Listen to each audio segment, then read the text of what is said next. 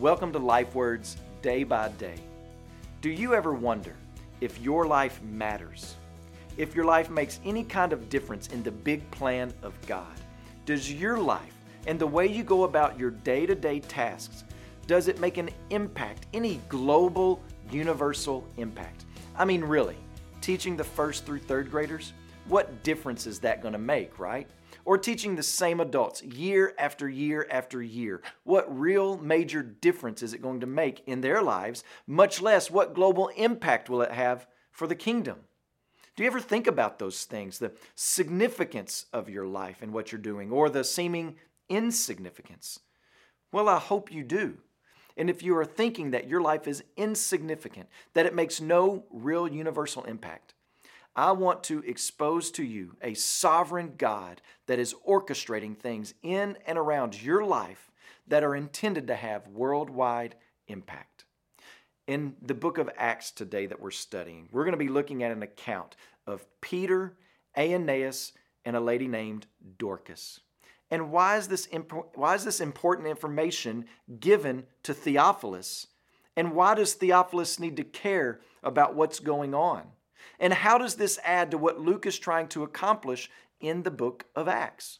Well, let's remember, first of all, what the purpose of the book of Acts is. We are watching unfold before our eyes what it looks like for a church to be underneath the direction and power of the Holy Spirit as it testifies to the life and death and resurrection of Jesus Christ. The gospel.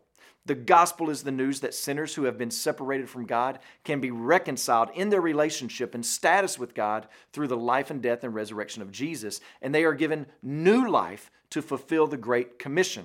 So Luke is recounting to Theophilus the history of this church right after Jesus ascends into heaven and how God is going to accomplish the stated goal in Acts chapter 1, verse 8. And part of the goal is that the gospel would be preached in power to the Gentiles. So what we have just seen in the beginning of Acts chapter 9, we have seen a bit of foreshadowing that Paul is going to be the main witness to the Gentile people. But just so we don't think that there's going to be a division or a hierarchy of Christians, Peter is going to be the one who is the instrument through which the gospel comes to the Jews, Samaritans, and the Gentiles. So you see this in Acts chapter 2 with the Jews. You see it in Acts chapter 8 with the Samaritans. And then later in Acts chapter 10, the Gentiles. Peter is present in each of those cases to verify that what has taken place to the Samaritans and the Gentiles is the same thing that has taken place to the Jews. But let's back this up and look at Acts chapter 9, verses 31 and following. It says, "So the church throughout all Judea and Galilee and Samaria had peace and was being built up, and walking in the fear of the Lord and in the comfort of the Holy Spirit, it multiplied. Now as Peter went here and there among them all, he came down also to the saints who lived at Lydda. There he found a man named Aeneas, bedridden for 8 years, who was paralyzed. And Peter said to him, 'Aeneas, Jesus Christ heals you. Rise and make your bed.' And immediately he rose, and all the residents of Lydda and Sharon saw him, and they turned to the Lord. Now there was in Joppa a disciple named Tabitha, which translated means Dorcas. She was full of good works and acts of charity. In those days she became ill and died, and when they had washed her, they laid her in an upper room. And since Lydda was near Joppa, the disciples, hearing that Peter was there, sent 2 men to him, urging him, 'Please come to us without delay.' So Peter rose and went with them, and when he arrived, they took him to the upper room. All the widows stood beside him, weeping and showing tunics and other garments that Dorcas made while she was with them.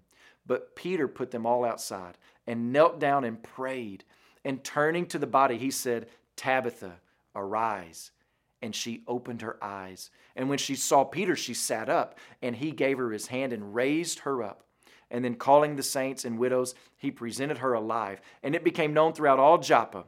And many believed in the Lord. And he stayed in Joppa for many days with one Simon, a tanner."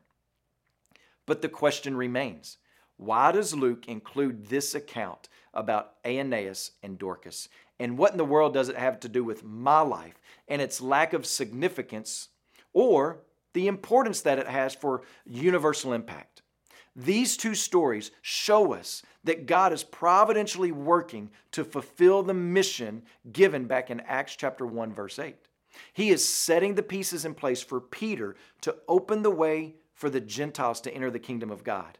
Luke could have just started at chapter 10 and skipped over this last section of chapter 9, but the Holy Spirit inspired the writing of this text for a reason. He wanted us to see how Peter got to Joppa, which is where he is at the end of chapter 9. He ends up in Joppa because he is led to check on all the churches throughout Judea, Samaria, and Galilee, including the saints in Lydda. Jesus performs a miracle through Peter in Lydda.